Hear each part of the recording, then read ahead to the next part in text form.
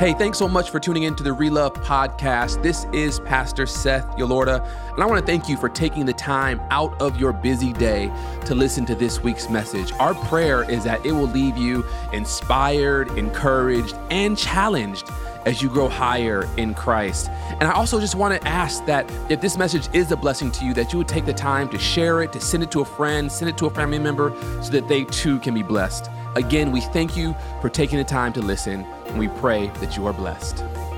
Good morning, Relove Church. I want to welcome you back to Relove at Home and thanking you so much for joining us today. I pray that you've had a wonderful week, and I just want to tell you, I am super excited about the message today because I really believe that God has a word for you as we begin episode 3 of our sermon series, Permission Granted. Now, if you missed the first two episodes, I'm going to just kind of recap them, but I don't want you to just be satisfied with the recap. I really want you to go to our YouTube page, to our Facebook page, or maybe even to Spotify or wherever you can listen to our podcast. And I want you to listen to those episodes because they are, in my opinion, they are foundational. They are fundamental to you understanding that God is calling you to be great. We've been talking about how God has given us a permission slip. And on this permission slip is God saying to us, I am giving you permission to live a great life, to live a dynamic life, to live a fulfilled life, to live an outstanding life. Similar to when you were in high school or maybe even middle school, you had to get a permission slip from your teacher to go to the restroom or to be in the hallways during class. Well, God has also given us a permission slip through His Word that He is calling us into greatness. He's calling us into purpose, into power, into stepping into and maximizing all of our potential, that God wants you to be great. In fact, I want you to put that in the chat. God wants me to be great. God wants me to be great. And if you're not in a place where you can chat, just turn to the person next to you. If you're riding in a car, turn to the person who's sitting next to you. If you're at home on your couch, turn to the person next to you and say, God wants you to be great. I really want you to get this. Because I think too many of us, we live our life feeling as though, okay, yes, I'm a Christian, but I kind of have to play it small. I'm a Christian. I can't let my light shine. I'm a Christian. I got to walk this humble, meek, lowly road. And yeah, there's some truth to living a humble life and living a meek life, but there is no truth in you as a Christian living a small life. God has not called you to hide your light. God has not called you to put your lamp under the table where no one can see it. God has called you to live out loud. LOL, live out loud. He wants you to live out loud. And so we've been talking about how John chapter 15, God calls us to bear fruit. And then last week we talked about how God gave, His servants, He gave one 5 talents, one 2 talents, and one 1 talent. And He's essentially saying, listen, I want you to multiply. I want you to be great. And well, this week we're going to continue with this sermon series, going to go a little bit deeper into it. And so as we begin, I just want to invite you to just have a word of prayer with me as we jump into the Word of God. Father, in the name of Jesus, I just thank you again for a chance to open your word. I thank you again for a chance to be able to share just the truth that I feel is a relevant word for us in this day and age. And God, I'm just praying for every person who's watching, every person who's listening, whether they are at home, in their car, at work, taking a walk with their AirPods on, whether they are in the barbershop or in the grocery store, wherever they are right now, God, I just pray that this word would pierce their hearts and that they would understand at their core that you are calling them into greatness, that you are calling them into significance, that you are calling them into purpose. And so God, Lord, my prayer is that this word would go forth and that it wouldn't return void, but that a harvest would come forth and would shine as a result of your word going forth. This is my prayer in Jesus' name. Amen. So throughout this entire series, we have been operating from the premise that God is calling us into greatness. And it's not greatness as the world defines greatness, like, you are on a stage speaking to 10 million people. It's not greatness that you are making lots of money, have a big house, fast car. I mean, that's great, but that's not the greatness that we're talking about. We're talking about greatness as it relates to kingdom greatness. We're talking about greatness as it relates to fruitfulness. From the very first episode, we've talked about how God is calling us to be producers, that when you go outside and you look at the orange tree, there's tons of orange groves in Southern California, that these orange trees they are producing oranges, right? And that God is calling us to be producers. He's calling us to produce fruit. And we define fruitfulness as you are living your life in such a way where your gifts emerge, those around you are elevated, and the kingdom is exalted. Let me say that one more time. That fruitfulness is you are living your life in such a way where your gifts begin to emerge. People can see, you can see how your gifts are coming to light. And as a result of your gifts emerging, those around you are elevated. They are blessed. They are nourished. They are edified because you are using your gifts to elevate them. And because you are using your gifts to elevate them, God's kingdom is exalted.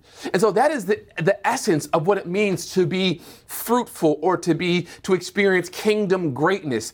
It is not you stepping into that, six-figure job. It is not you stepping into perfect health all the time where there's no problems, no issues, no trials. No, there can be trials. There can be issues. You can still be battling sickness, but yet you can still experience fruitfulness. And we shared with you last week the story of our brother Chris, who is battling ALS, and yet he is still stepping into fruitfulness, even though he is battling this life-threatening disease. And so I don't want anyone to think that just because my situation is not ideal or my environment is not ideal, that I can't be fruitful. No. We established now, no matter what the circumstances, no matter what the environment, no matter where you are or what's happening inside of you, to you, around you, in you, no matter what, that you can still be fruitful. And I just want to say this word because right now we are living in a season where a lot of people are feeling discouraged. A lot of people are feeling depressed. A lot of people are feeling overwhelmed.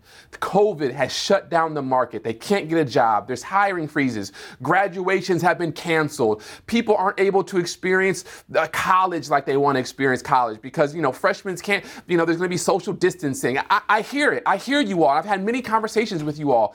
In fact, I just learned that there have been individuals in our own community who have committed suicide as a result of this. I understand that we're living in a very difficult season and that many of us feel as though because the environment around us is challenging, because the environment around us is difficult, that there's really nothing we can do. But what I want to do is just encourage you today by saying that no matter what the environment is around you, whether it's COVID, whether it's joblessness, whether it's you're going through a divorce, crisis in your family, crisis in your bank account, no matter what the situation, you can still bear fruit. Because fruit, kingdom fruit, isn't contingent on the economy. Let me say that again. Kingdom fruitfulness is not contingent on the economy. Kingdom fruitfulness isn't contingent upon the environment. Kingdom fruitfulness is contingent on your focus. Let me get this. I want to make sure you get this very clearly. It's all based on your focus. Are you focusing on God and your relationship with God and remaining in Christ? Or are you focusing on the economy? Are you focusing on the environment? Are you focusing on your health? If you focus on these external factors, those external factors will drive you. They will lead you into discouragement, into depression, and worst case scenario, to do something that you can never come back from. But if you're focusing on your walk with God and you're focusing on all that God has given you, then no matter what the economy is doing, and no matter what the job market looks like, you can still operate within fruitfulness. You can still say, I can be a blessing. Though there's no figs on the fig tree and there's no horses in the stable, and though this world is falling out of control, I can still bless the Lord because He is continuing to provide for me even in this season. So I will allow my gifts to emerge. I will make sure I'm elevating those around me, and I will make sure the kingdom of heaven is exalted. Now, as we're dealing with this week specifically, I really want to talk today about how God is not just calling us to fruitfulness, but that God has given us everything that we need for fruitfulness. God has given us everything we need in order for us to be great. And the first text I want to take a look at is in Luke chapter 12 and verse 33 and verse 32. And when I read this text this week, it really hit me because some of us are of the opinion that for some reason, God doesn't want us to be great. For some reason, God doesn't. It's almost like we view greatness, we view salvation, we view being in God's will and being in God's favor as something that we have to strive for. But Luke chapter 12, verse 32 really frames it in an entirely different way. Let's look what the word of God says. Luke chapter 12, verse 32, it says, "Do not be afraid, little flock, for your Father has been pleased to give you the kingdom." Let me just read that again. Luke 12, verse 32. "Do not be afraid, little flock, for your Father has been pleased to give you the kingdom." Another version says, "It is your Father's good pleasure." Or another version says, "Your Father is glorified." It is like your Father is happy to give you the kingdom. He wants to give you the kingdom. It is his pleasure to give you the kingdom. God wants to give it to you. And this is what's kind of cool about this text is that because God is pleased to give you the kingdom, it's not like he's trying to hold something back from you. It's not like God is saying, let me put a worldwide pandemic on my people and let me see how they respond. Let me take them through the crucible. Let me put fire and suffering on them. No, God is not sending suffering our way. No, God's saying, no, I want you to step into greatness. I want to send prosperity your way. Now, the reality is that we live in a sinful, fallen world. And so suffering is inevitable. Hear me.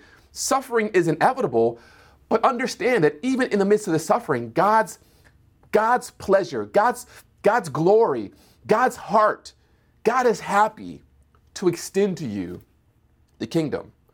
It's like you have a child, you have a kid, and that kid comes and says, "Hey, Mom, can I get the keys to the car?"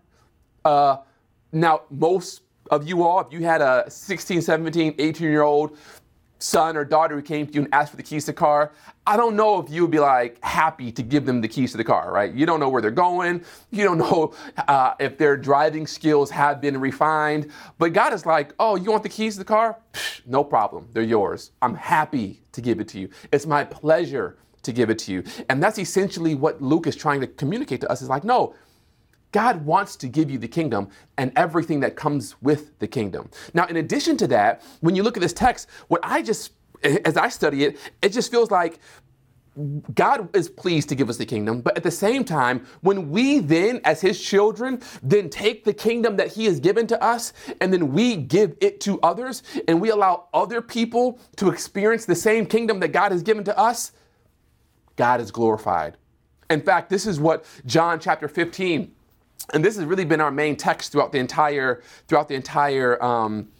entire sermon series, John chapter 15. And I just want to kind of draw your attention there real quick because I want to show you this. In John chapter 15, verse 7, he says, "If you abide in me and my words abide in you, you will ask whatever you desire and it shall be done to you." So we know in John chapter 15, starting with verses 1 through 8, he's really talking about abide in Christ, and Christ is the vine, you are the branch, and if you abide in him, you will bear much fruit. And that there's this idea of fruitfulness that God wants us to manifest.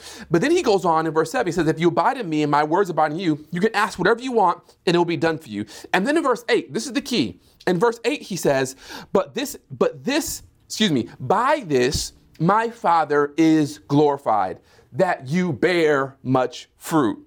So you will be my disciples. So it's almost as if God is saying in Luke 12, listen, it is my good pleasure to give you the kingdom. And then he's saying, and when you take that and you allow other people to experience the kingdom of heaven, when you bear fruit and your fruit is elevating other people and other people are coming into the kingdom as a result of the life that you're living, that's when I'm glorified. That's when our Father is glorified. That's when he's like, my Father is glorified. He is praised. You think, see, this is the thing.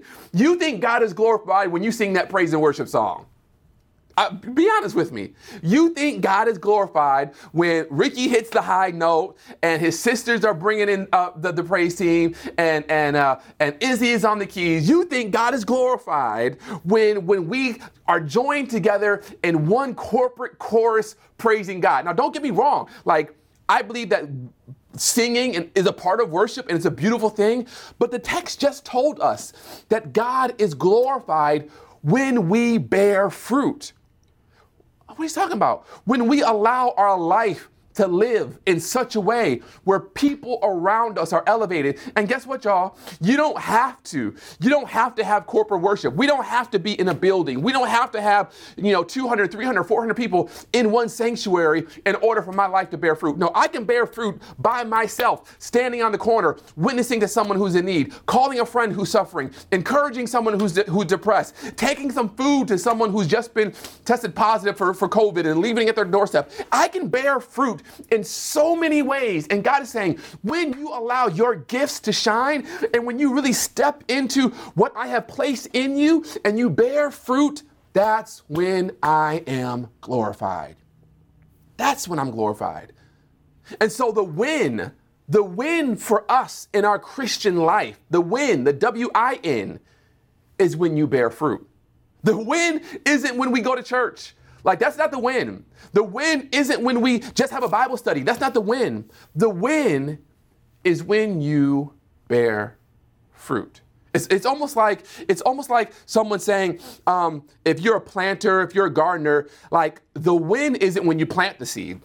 Planting the seed is necessary, but that's not the win. And the win isn't even when you water the seed. No, watering the seed is necessary, but that's not the win. The win is when that plant bears fruit. When that plant begins to grow and cucumbers form and tomatoes form and oranges form and pineapples form, that is the win. I like to picture it kind of like football, if I can use football as an analogy, that when you think about a football game, like, the purpose of the football game is to win the game, obviously. But the win isn't just by you getting a first down, right? First downs are good. And most likely, the more first downs you get, the better your chances of winning. But what determines what you win, whether you win or not, is not first downs. What determines whether you win or not is how many times you get into the end zone, how many times you score. The touchdown, that's the win. Now, the first downs are necessary in order for you to make it to the end zone and to have a score touchdown. And you want, hopefully, more first downs than you have fourth downs, right? And more first downs than you have turnovers. But the win is actually getting into the end zone, because that's what puts points on the board. And so the win for your life is not just going to church. Going to church is good. The win for your life is not just, spending time, in the Word, or spending time listening to a worship song or worship album. Like, that's all good. The win is when the fruit begins to show. And when people are able to eat from the fruit of your tree and they experience blessings and nourishment and they are elevated because of the life that you're living. And that's when God says in John chapter 15, verse 8, that your Father is glorified. That's why we say fruitfulness is your gifts emerge, people around you are elevated, and the kingdom is exalted. John 15, verse 8, God is glorified when we bear much fruit. Now, I want to just break down this whole idea of bearing fruit, right? So bearing fruit is really the same as producing fruit, right? Producing fruit. The way I actually think we can really understand this is if a woman was pregnant, we would say that this woman, she bore a child, right? She was carrying a child in her womb. And listen, I think pregnant women are the most beautiful thing, I've said that before, on planet Earth, right? So to think that there's a child, a living person growing inside of you, you are bearing this child. When that child comes out, you bore a child, past tense, you bore a child. You essentially produced a child. We don't a lot of times use that language, produced a child, but that's essentially what you did. A child, because of the seed and the egg fertilized, that child was growing inside of you. And then over time, that child got to the point where now you produced this child. And some of my mothers out there, y'all know what I'm talking about. When your child starts acting a fool, people, you say, listen, I brought you into this world and I will take you out of this world, right? Y'all know what I'm talking about, where you say, I produced you and now I can take you out, right? We say that in jest, in joking, kind of, not really, but you get where I'm going. That the idea is that a mother, a woman, she is able to produce she bore a child. Now, the goal isn't to get pregnant. Now, getting pregnant is a necessary step, but the goal is to produce that child. The goal isn't even to make it to the first trimester or second trimesters. Those are objectives. Those are kind of, we need to make it through those trimesters, but the ultimate win is that when that child comes out of your womb, happy, healthy, kicking, screaming, and your life is never the same as a result. And then as soon as that child comes out of your room, you are waiting, the clock starts, and I can't wait till they turn 18 so I can kick them out of my house, right? Like that's the idea. That's the idea when it comes to children and bearing children, that we want to produce them. And getting pregnant and going through the trimesters is a part of the process, but it's not the win. The win is bearing the child. And for God's people, God is saying, the win isn't going to church. The win isn't even singing praise songs. Those things are good. Those things are necessary. But the win is when your fruit comes out. When we talk about fruit, we're talking about the gifting that God has placed in you, the purposes that are buried deep within inside of you. Your gifts, whether those gifts be to gifts of helps or gifts of administration or gifts of service, those gifts, those fruit, which is to love and joy and peace and long suffering and goodness and gentleness and meekness and self-control. When those gifts begin to emerge and people are literally blessed because of you, that is the win. And what the Word of God tells us is that as it pertains to that win, you have everything that you need. Let me just let that sink in for a minute. As it pertains to that win, you have everything that you need. You don't need a bigger house. You don't need a bigger car. You don't need a better job. As it pertains to you bearing fruit, you have everything that you need. In fact, 2 Peter chapter 1, verse 3 says it like this: His divine power has granted to us all things that pertain to life and godliness through His knowledge of Him who called us to His own glory and excellence. Let's say that again. His divine power has granted us all things that pertain to life and godliness. Essentially, what Peter is saying is that His divine power has granted us all things that pertain to fruitfulness, life and godliness.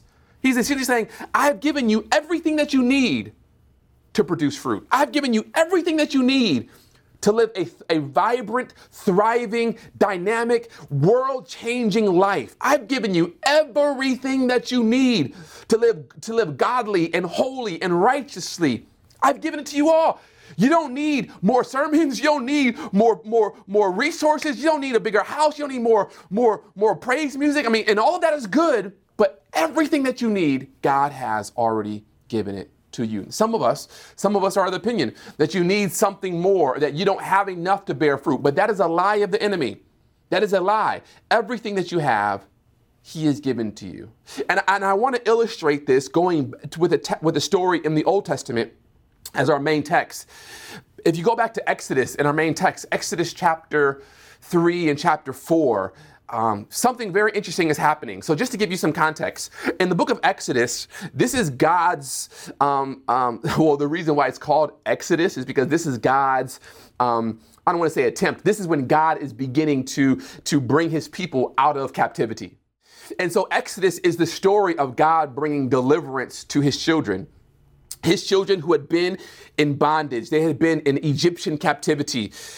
They went into Egyptian captivity towards the end of Genesis. The beginning of Exodus, they've been in captivity for some 300, some suggest even 400 years. The children of Israel have been slaves in Egypt, building pyramids, making bricks without straw, under the hand of Pharaoh. And it gets to the point in Exodus chapter 3 where God says, you know what? I have heard the cries of my people, and I am going to send a deliverer to help them. And so God scans the earth, and God says, who is the best person? Who is the person who is prepared and positioned and who I can use to bring deliverance to my people? And he stumbles upon this gentleman by the name of Moses. And he says, you know what? Moses is the perfect candidate. And you know why Moses is the perfect candidate? Because Moses spent several years, his entire childhood and much of his teenage years was spent in Egypt. He learned Pharaoh's ways. He learned the language of the Egyptians. He learned the gods of the Egyptians. If you know Moses' story, he was a Hebrew who was rescued, or his parents really kind of sent him down the Nile River to try to preserve his life because Pharaoh was killing all of the kids. He sent him down the Nile River. Someone in Pharaoh's household took Moses out of the Nile River and raised him in Pharaoh's household as though he was one of Pharaoh's own children. Moses became of age. He recognized that while he was a Hebrew, he did not belong in Egypt. He ran for his life. And so he spent many years, actually 40 years, he spent 40 years in the desert, in the wilderness as a man with a family. But then at some point, God says, you know what? I've heard the cry of my people. I want to go deliver my people. And so he calls Moses, and he brings Moses in Exodus chapter 3. He brings Moses to the burning bush. And at the burning bush, God begins to have a conversation with Moses. And this is not like a conversation in Moses' head. This is a literal conversation. The way that you can hear me talking, Moses could hear God talking. And listen to what God says. God comes to Moses and God says, Moses, Exodus chapter 3 now, chapter 3, verse 9, God says, look, the cry of the people of Israel has reached me, and I have seen how harshly the Egyptians abuse them. Now go, for I am sending you to Pharaoh. You must lead my people Israel out of Egypt. So here what God is saying to Moses. He's saying, Moses, the Egyptians are treating my people harshly. I'm calling you right now to go and to set my people free. I want you to lead, here now, I want you to lead my people Israel out of Egypt. And look at Moses' response in verse 11. But Moses protested to God. He says, who am I to appear before Pharaoh? Who am I to lead the people of Israel out of Egypt? So hear what's happening. God is saying, Moses, I'm calling you into this calling. Moses, I want you to step out and to do something great for me. Moses, I want you to assume this leadership role. Moses, I'm calling you to lead your family. I'm calling you to lead the children of Israel. I'm calling you to do a great work in my name. Moses, I'm calling you to allow your gifts to emerge. Moses, I'm calling you to allow others to be elevated and for my kingdom be exalted. Moses, I want you to deliver my people out of Egypt. And Moses' first response was, who am I?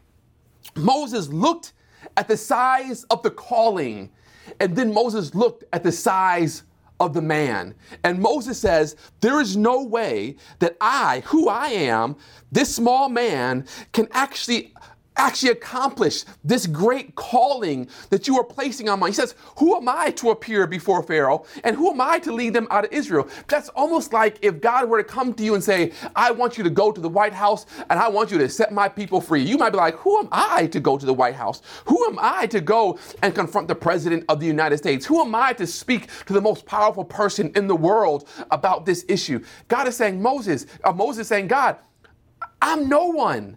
Moses is essentially taking God's request and he is undercutting it. He is undermining his own ability to step into what God is calling him to step into because Moses thinks, I am not capable.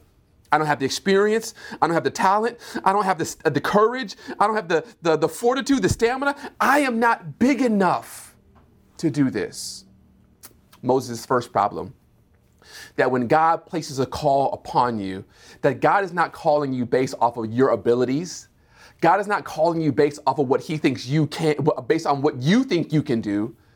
God is calling you because he knows in you lies greatness. And he says, if you would just link up with me and by faith, trust me, you have everything that you need. And so look at God's response to Moses in verse 12. God answered, he said, Moses, I will be with you. He says, and this will be your sign that I am the one who has sent you. When you have brought the people out of Egypt, you will worship God at this very mountain. So he's like, listen, I'm going to be with you. And to prove it, when it happens, you're going to come back to this mountain and you're going to worship me. Verse 13. But Moses protested. He says, if I go to the people of Israel and tell them the God of your ancestors has sent me to you, they will ask me, what is his name? Then what should I tell them? So now Moses is not just saying, God, I'm not big enough. But now Moses is saying, but God, they're going to be like, well, who is God? Who are you? So look what Moses is doing. At first, he's doubting his ability. And now he's doubting God's relevance or God's ability. He's saying, they're going to look at me and they're going to say, well, who is this God? Right? What is his name? And then Moses is like, what do I tell them? Verse 14, God replied to Moses, I am who I am. Say this to the people of Israel. I am has sent me to you. God also said to Moses, say this to the people of Israel. Yahweh, the God of your ancestors, the God of Abraham, the God of Isaac, the God of Jacob, has sent me to you. This is my eternal name, my name to remember for all generations. Now go and call together all the elders of Israel.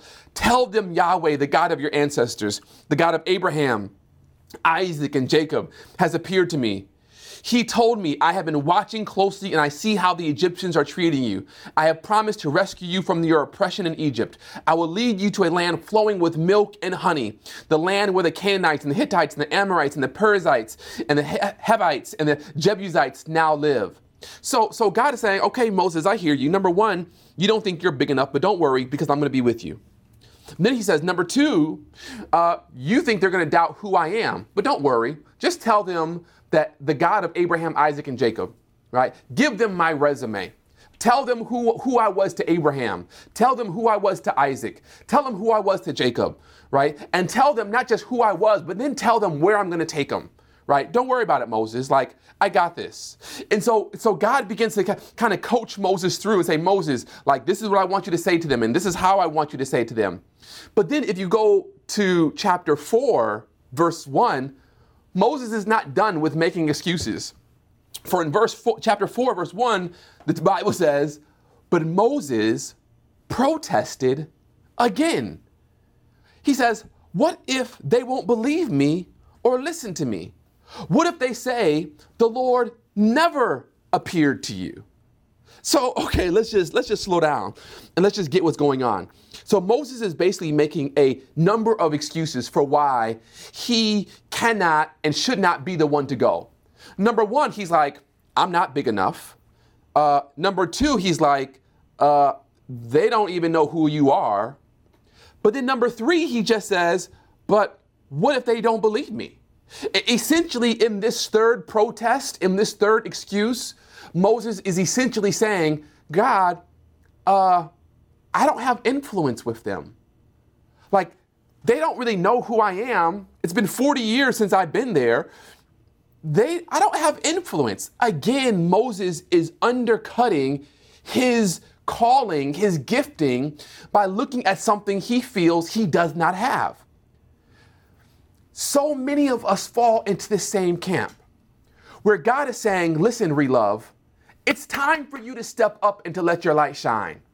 Listen, Relove, it's time for you to allow your gifts to emerge.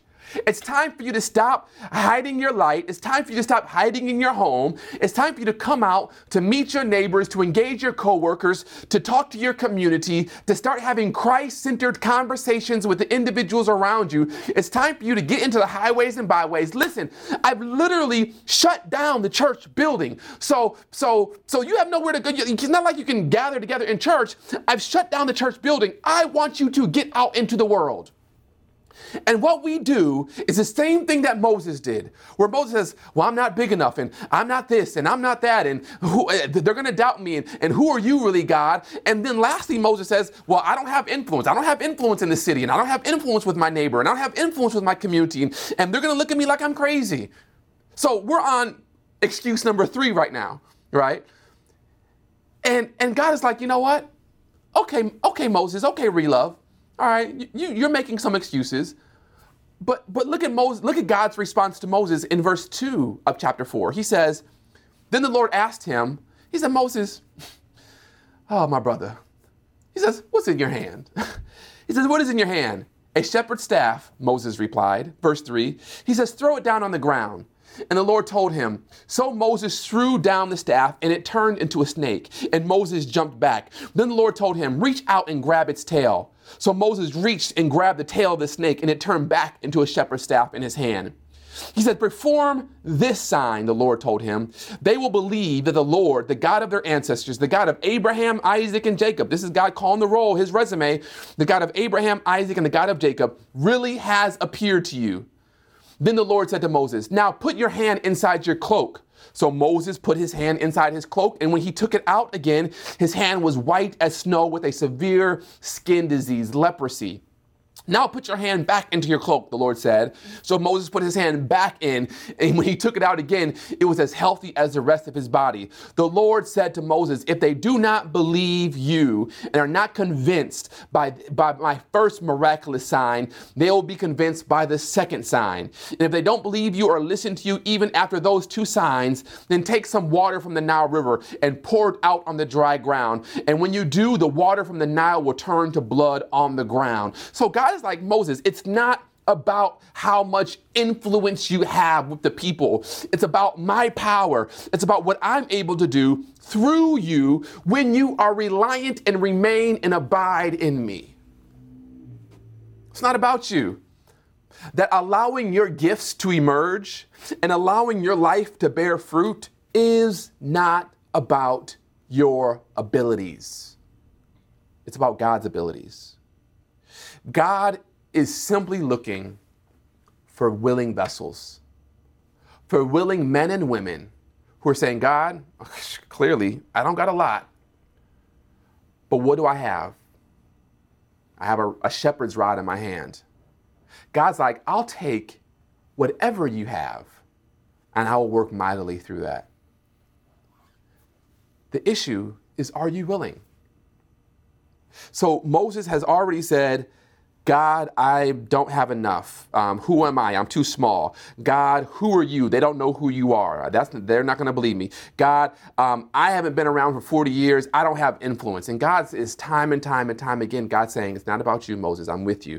Moses, give them my resume. Tell them I'm the one who sent you. Moses, just take whatever you have and I will use that. Some of you, God is saying, listen, what do you have? You think you have to have a 5,000 square foot home to bless somebody before you can invite them over your house to have Relove at home. No, you can have a 1-bedroom apartment. God is like, give me that small little 1-bedroom apartment that you're sitting in right now, and I will change your entire block. I will change your entire complex through that 1-bedroom apartment.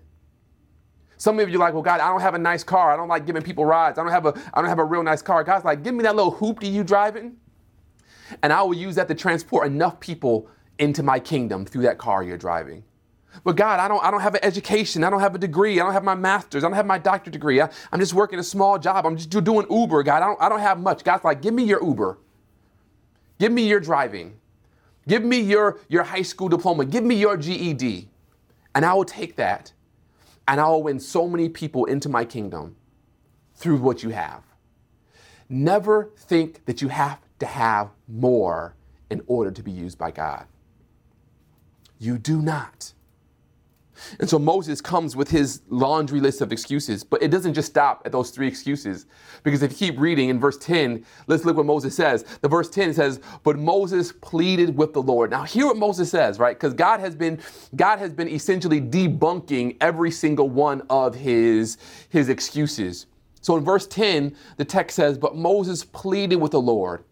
And he said, oh Lord, I am not very good with words.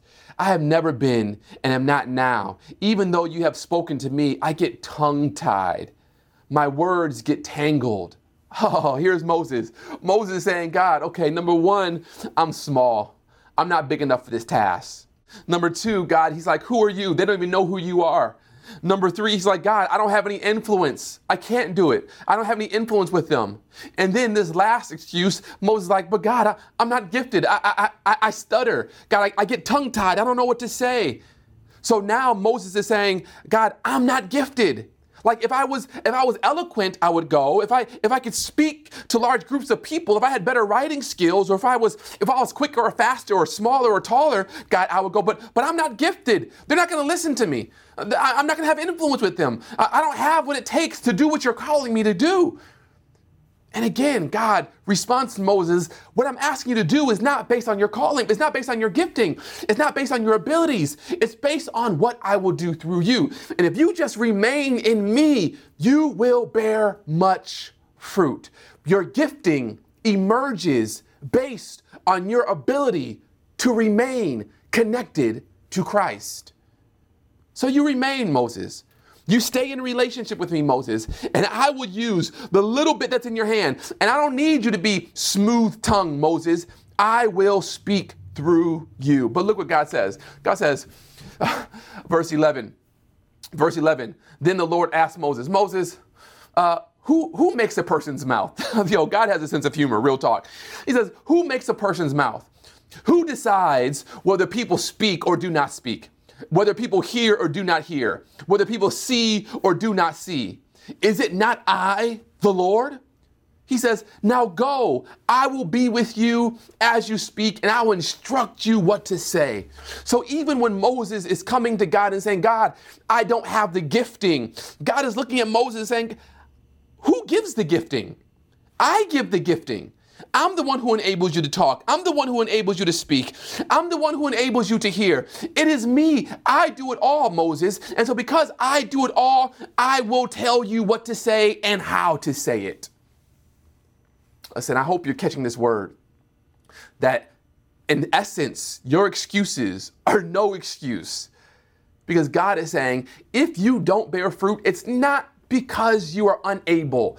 It's not because you lack something. It's because you did not trust that I was going to do a great work in your life. So bear fruit. Accept the call of God upon your life. But it doesn't stop there. Moses, I think, what are we up to?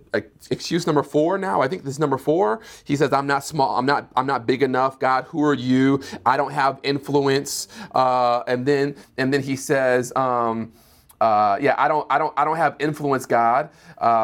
He says I get tongue-tied. That's number 4. I get tongue-tied, right? And then verse 13, Moses comes with his fifth excuse. He says, but Moses pleaded again. Lord, he says, please send someone else. Have you ever prayed that prayer? God, please send someone else. I can't do it. What you want me to do, I don't believe I can do it. Essentially, listen, with all sincerity, I feel that prayer that Moses prayed. I feel that response. God, please send someone else. It's too big of a task. God, please send someone else. God, I don't know if it's going to work out. I don't have the gifting. I don't have the influence. God, please send someone else. But with that request to send someone else, what Moses is really saying, and what you are really saying when you tell God, send someone else to win your neighbor, send someone else to bless that homeless person, send someone else to elevate your family and friends, send someone else to be a blessing to that person who's going through a hard time right now. When you say, God, send someone else, you're not just undermining your belief. You're not just speaking to your own unbelief in your abilities, but what you are really doing is you are saying, God, I don't believe you can use me. I don't believe you. You're saying, God, I don't believe that you will be able to do it. It's almost like you're saying, God, I just want to live the good life. I don't want to cause no trouble. I don't want to confront any God. I just want to just give me a house and some kids and a spouse and a decent job, a car that doesn't break down. God, I just want to live the good life. And God's like, I didn't create you just to live the good life. I called you and created you to live the great, fruitful life. I desire you to bear fruit. That is really the good life. When you make excuse after excuse after excuse after excuse after excuse for why you cannot bear fruit, for why you cannot do what God is calling you to do, I want you to hear God's response to Moses in verse 14. And I want you to hear this response with all seriousness. For God says to Moses in verse 14, "Then the Lord became angry with Moses." Just let that sit in. God's anger was not unfounded.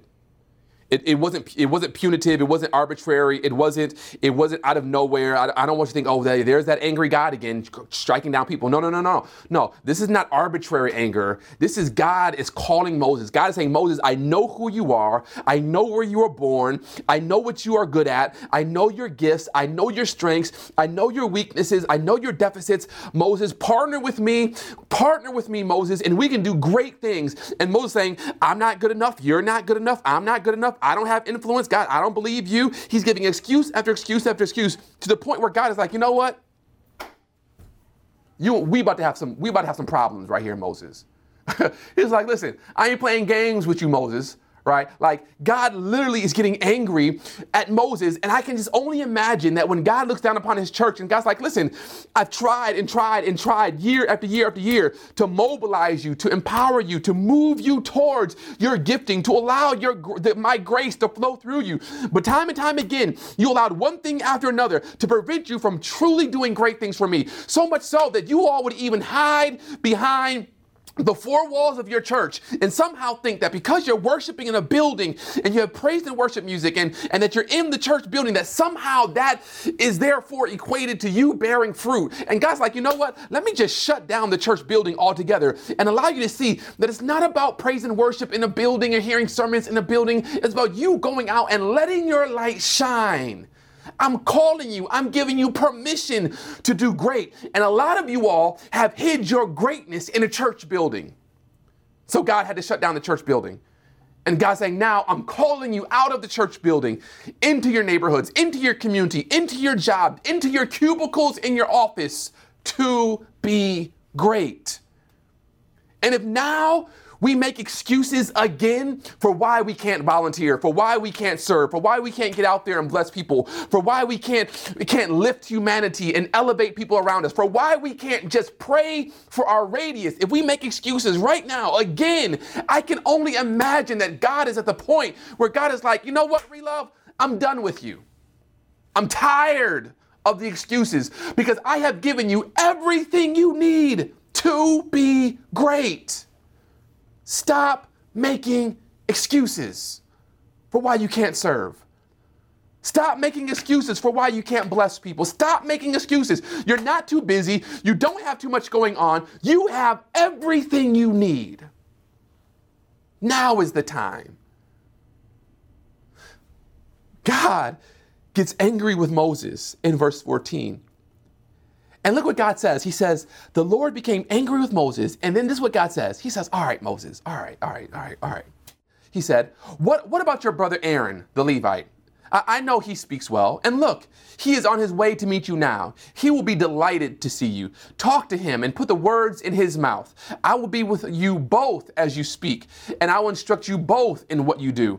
Aaron will be your spokesman to the people. He will be your mouthpiece, and you will stand in the place of God for him, telling him what to say. And take that shepherd's staff that's in your hand and use it to perform the miraculous signs I have shown you. God's like, okay, Moses, listen, I hear you. Oh, you still gonna go, but I'm just gonna send Aaron with you. And Aaron will be for you a little safety net, a little blankie to keep you warm and to help you get through this situation. But know that I am calling you to do this great thing. God was fundamentally calling Moses to bear fruit. He's like, Moses, you can't stay in this distant land forever. There's too much in you that I need to use for my kingdom's glory and for my purposes. And when God is looking at you, God is calling you to be great. He's saying, listen, there's too much inside of you for me just to let it lie dormant and die I imagine it's almost like a seed, that there's this seed, and in this one seed, in this apple seed, there is unlimited potential to feed an entire village, to feed an entire neighborhood in one apple seed. And God says, if I can plant that seed will give birth to a tree, and that tree will make more apples and more seeds, and it can feed an entire nation from one seed. God's saying there is greatness inside of you. And while you don't see it, I see it. And while you don't think you are prepared to do what I'm calling you to do, you are more than prepared, because I am with you every step of the way. Now, I think this is the challenge, especially living in this COVID season right now, is that when we see our life, we naturally see a life that, from our perspective, we intended it to go along a certain path. But COVID came in and threw us all off path. And so now many of us are wondering, well, what does my life look like? And what can I do? And I can't do this and I can't do that. And I think when it comes to kingdom greatness, what kingdom greatness and fruitfulness causes us to do is it forces us to look outside of the box. It forces us to consider different, creative, innovative ways of doing things. And so, we would have loved to go from point A to point B, but because of COVID, we can't just go from point A to point B. We have to go from point A to A.1 to A.2, and we have to rewire and go different routes. And yet at the end of the day, God is like, listen, if you just walk with me and talk with me, I will allow things that you didn't think you had the capacity to do, and things that you didn't think you were capable for, they will start to emerge and shine and show forth, and you will recognize that you have everything that you need to make it through this crazy season that we're living in. And your gifts will emerge, and those around you will be elevated, and the kingdom will be exalted. When Moses was looking at the situation, Moses could only see what he did not have. But when God was looking at the situation, God was seeing everything that Moses did have. It's perspective. Your ability to produce fruit is based off of, will you trust that God is able to do in you and to do through you exceedingly abundantly above all that you could ask, think, or imagine, according to the power that works within you. So God is calling us Relove. He's calling us to bear fruit. He's calling us to be great. He's calling us to live an outstanding, dynamic, vibrant life where it's not just about my dreams and my goals and my person, but it's about how can my dreams and my goals and my person elevate and encourage, and how can me winning cause other people to win? How can I be a blessing to those around me? God wants all of us to step into our greatness. And so this is what happens. He calls us to be great. In fact, let me say it like this. There's actually a story in the Bible, a parable that Jesus tells in Luke in chapter 13. It's just only a few verses 6 through 9. Jesus tells this parable where he says that one day a man planted a fig tree in his garden, and he came again and again to see if there was any fruit on it. But he was always disappointed. Verse 7, finally he said to his gardener, I've waited 3 years and there hasn't been a single fig on this fig tree. Cut it down. It's just taking up space in the garden. The gardener answered and said, Sir, give it one more chance. Leave it one more year. I will give it special attention and plenty of fertilizer. If we get figs next year, fine. If not, then you can cut it down. This parable is essentially God's message to the church, where God is saying, listen, I've come to my church year after year after year. I've come to you. You all who are mature believers, you've been in this thing all of your life. You've been a Christian. All of this life, you've been going to church and VBS and Sabbath school or Sunday school. All of your life, you've been plugged into this thing. God's like, I've been waiting year after year after year.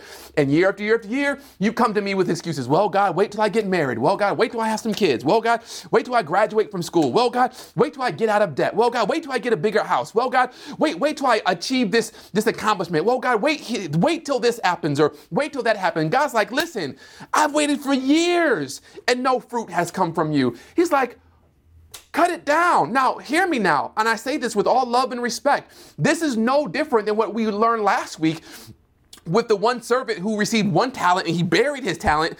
And when the master came back, he said, you know what? Give me that 1 talent that you had, and I'm going to give it to the person who has 10. Essentially, God is saying, with my church, with my people, I'm expecting my people to bear fruit. I'm expecting you not to play it small, but to step out and step into greatness. This is no different than what we read in John chapter 15, where he says that I'm the vine, I'm the branch, and you're the vine. He that remains in me will bear fruit. But if you do not bear fruit, my Father will cut you off. Hear what Christ is saying now. This is not a fire and brimstone message. This is not a judgment message. This is a warning. This is for us as a church to recognize that God has given us everything we need to be great. And God is calling us into greatness. This is not about salvation. Don't get me wrong. It's not about salvation. It's about greatness in the kingdom of heaven.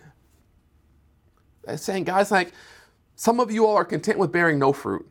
Some of you all are content with bearing some fruit. Some of you all are content with bearing more fruit. But God is saying, listen, if you just remain in me, you could bear much fruit.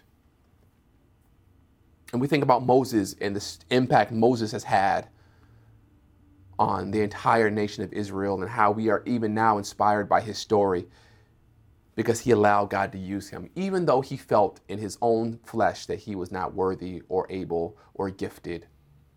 God says, I will take that which is the least and I will do so much for it for my kingdom's sake.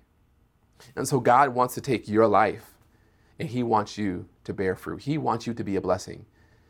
Every single place that you go, he's calling you to be great.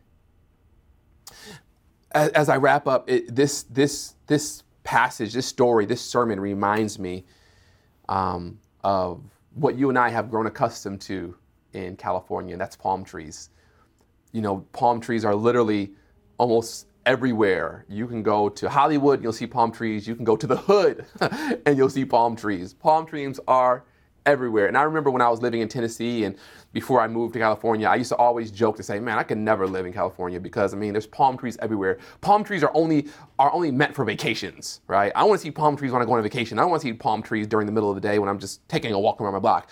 But palm trees are literally everywhere. And I think what has happened to many of us is we have become palm trees. We've become palm trees where we are tall and we are strong and we can ebb and flow with the wind and we have our branches, but there is no fruit. We're palm trees. There's no fruit on us. What I feel like God is calling us to be is he's saying, don't be palm trees, be coconut trees. The coconut tree is a part of the palm tree family.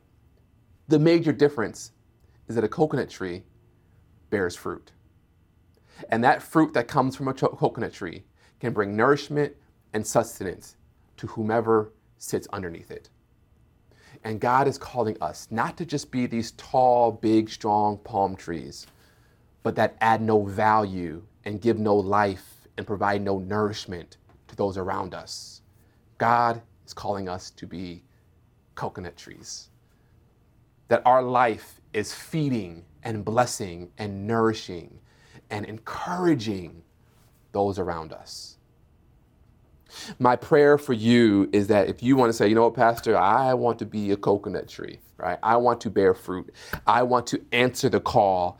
I want to step into what God is calling me to step into.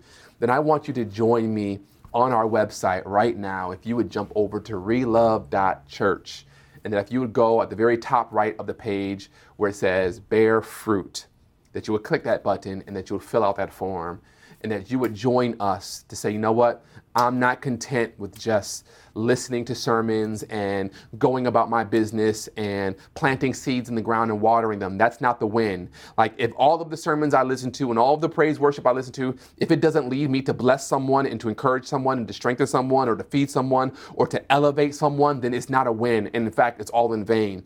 I want to make sure that my life actually leads to a win, which is I want my gifts to emerge. I want those around me to be elevated, and I want the kingdom to be exalted. I want my gifts to emerge, those around me to be elevated, and the kingdom to be exalted. And the question is, how long must God wait in order for you to bear fruit? How long? Some of you are at that point right now where you're like, okay, Pastor, I want to bear fruit, but how do I do it? How do I allow my gifts to emerge? That's a great question. At the core, to answer that question, John 15, he says, abide in me. Wake up every morning, spend time with me, connect with me, get in my word, get in my face, come into my presence, connect with me. And then as you connect with God and you abide with him, you will begin to just grow a level of sensitivity to the needs around you. And you'll start saying, well, man, I could help this person and I can bless this person. I don't have much, but what I do have here, I don't got a whole lot, but I got a staff and God can use this staff to work miracles. I got a one bedroom house. Maybe I can invite some people over. You know, we've been tested, we're safe, and we can have a church at home. Like, there's so much you can do, but it starts with you abiding and remaining in Christ. And so I invite you, number one, I want you to jump over to the website and click that button, Bear Fruit. Number two, I want you to make a commitment in your heart that, God, I want to abide with you. And number three, God, show me, pray this prayer with me. God, show me those around me that I can be a blessing to. And as he begins to reveal those people to you, my prayer is that your gifts will emerge, that those around you would be elevated, and that God's kingdom would be exalted. Let me pray with you. Father, in the name of Jesus, I thank you. I thank you for your word, which, man, challenges us and compels us not to play it safe, not to play it small, but to step out there and to do great and mighty things for you. So God, in the name of Jesus, I just want to speak life, speak power, speak grace over your people right now, that they would step into all that you have called them to.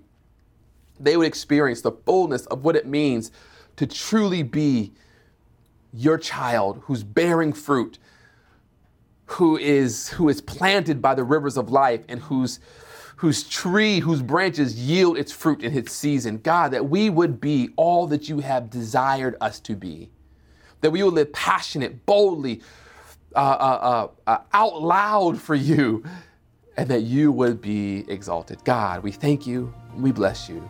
In Jesus' name, amen.